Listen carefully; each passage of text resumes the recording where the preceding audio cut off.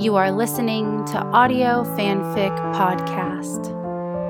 Country Road Whatever by Softnow on AO3. 3 hours, Mulder says, dropping back into the driver's seat. He leaves the door open and tosses his cell phone onto the dash. Scully blinks. You're kidding. Afraid not. He digs a sunflower seed out of the cup holder and worries it between his teeth. Big wreck on the interstate. 18-wheeler. Couple of broken down feds on the side of Country Road Whatever don't exactly make top priority. She groans and tilts her head back against her seat. Her door is open too.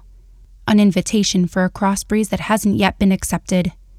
The trees around them blaze orange, the only hint that it might be mid-October. The stagnant afternoon air is July hot and stifling. Another 3 hours sounds like hell. Think cool thoughts, he says, as if reading hers. He's stripped to his undershirt, arms bare and tawny in the sun. Antarctica, Ben & Jerry's, Coca-Cola. She closes her eyes against the sweaty flop of hair on his forehead. It is too warm for that. Dry ice, she says. Egg salad. Freon. Grape juice. She nods, imagining a tall, crisp glass. Grape juice. No cheating, Scully. H. She thinks for a moment. The heat is making her sluggish, sleepy. 3 hours. Hiver, she says. Show off. That's an S word, Mulder.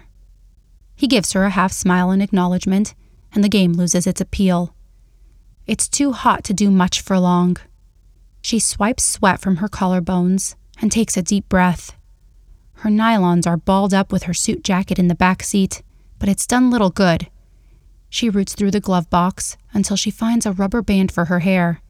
It'll hurt like hell when she takes it out, but the pain's worth a degree or two of coolness. Beside her, Mulder fiddles with the radio. There aren't many stations to choose from this far into rural Kentucky, but he eventually finds one playing Bob Seger, and only a little bit of static. Risky business, Scully, he says, flicking a sunflower seed onto the pavement. They lapse into silence. It would be almost nice if she couldn't feel herself actively dehydrating.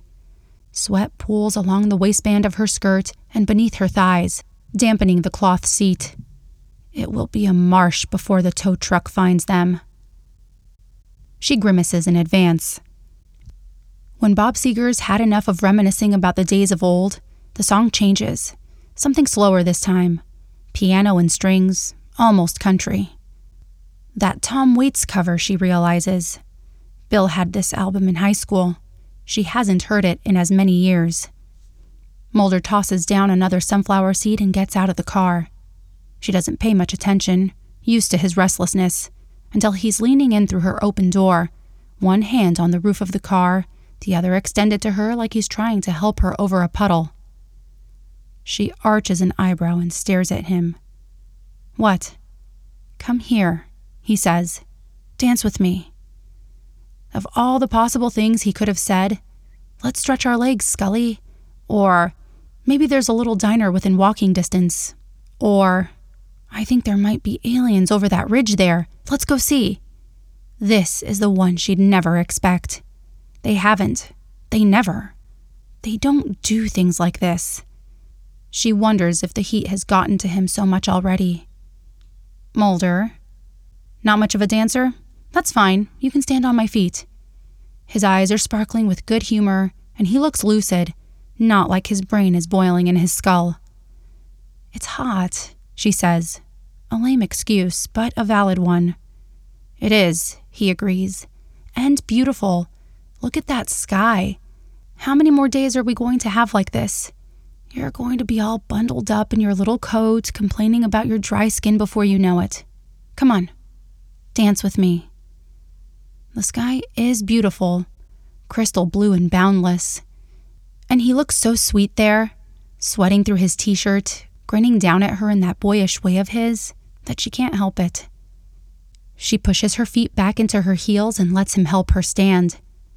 He leans back in for a moment to turn the radio up, then tugs her around to the front of the car. She steps stiffly into his embrace, one hand folded into his, the other on his shoulder like they're at a high school dance. Mulder grins. "Leaving room for Jesus, Scully?" "It's hot," she repeats, though that's only half the truth. The other half is that she feels awkward. The last time she slow danced was, oh God, Bill and Tara's wedding? Has it really been that long? And at least then it wasn't with her work partner, not on the side of some forgotten Kentucky backroad. "Come here," he says, and pulls her closer with his hand at the small of her back. His belt buckle presses gently against her belly. He brings their clasped hands to his chest and sways. "See? Not too bad." The heat of him is deafening. It blots out all other senses until there is just his hand through her blouse. Don Henley's rough voice on the radio, the overquick thrum of her pulse in her throat. "That's us, isn't it?" he says. Freeway, cars and trucks. It takes her a minute to realize he's talking about the song. She's preoccupied with his hands. How has she never noticed how soft they are? And country road whatever. She lets herself lean against him just a little bit, just to see how it feels. Mulder laughs, and it rumbles in his chest. And country road whatever. Yeah. Too bad you don't have Lucky Lady along for the ride, though.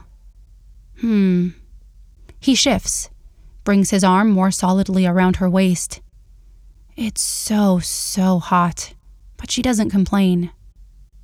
Who says I don't? Mulder. But she can't think of anything else to say. He squeezes her hand and rests his chin on top of her head. Her eyes slip closed, and she breathes his humid scent, sweat and dirt and sun. They're still dancing half an hour later, when a farmer in a pickup truck slows to a crawl and asks if they need a ride.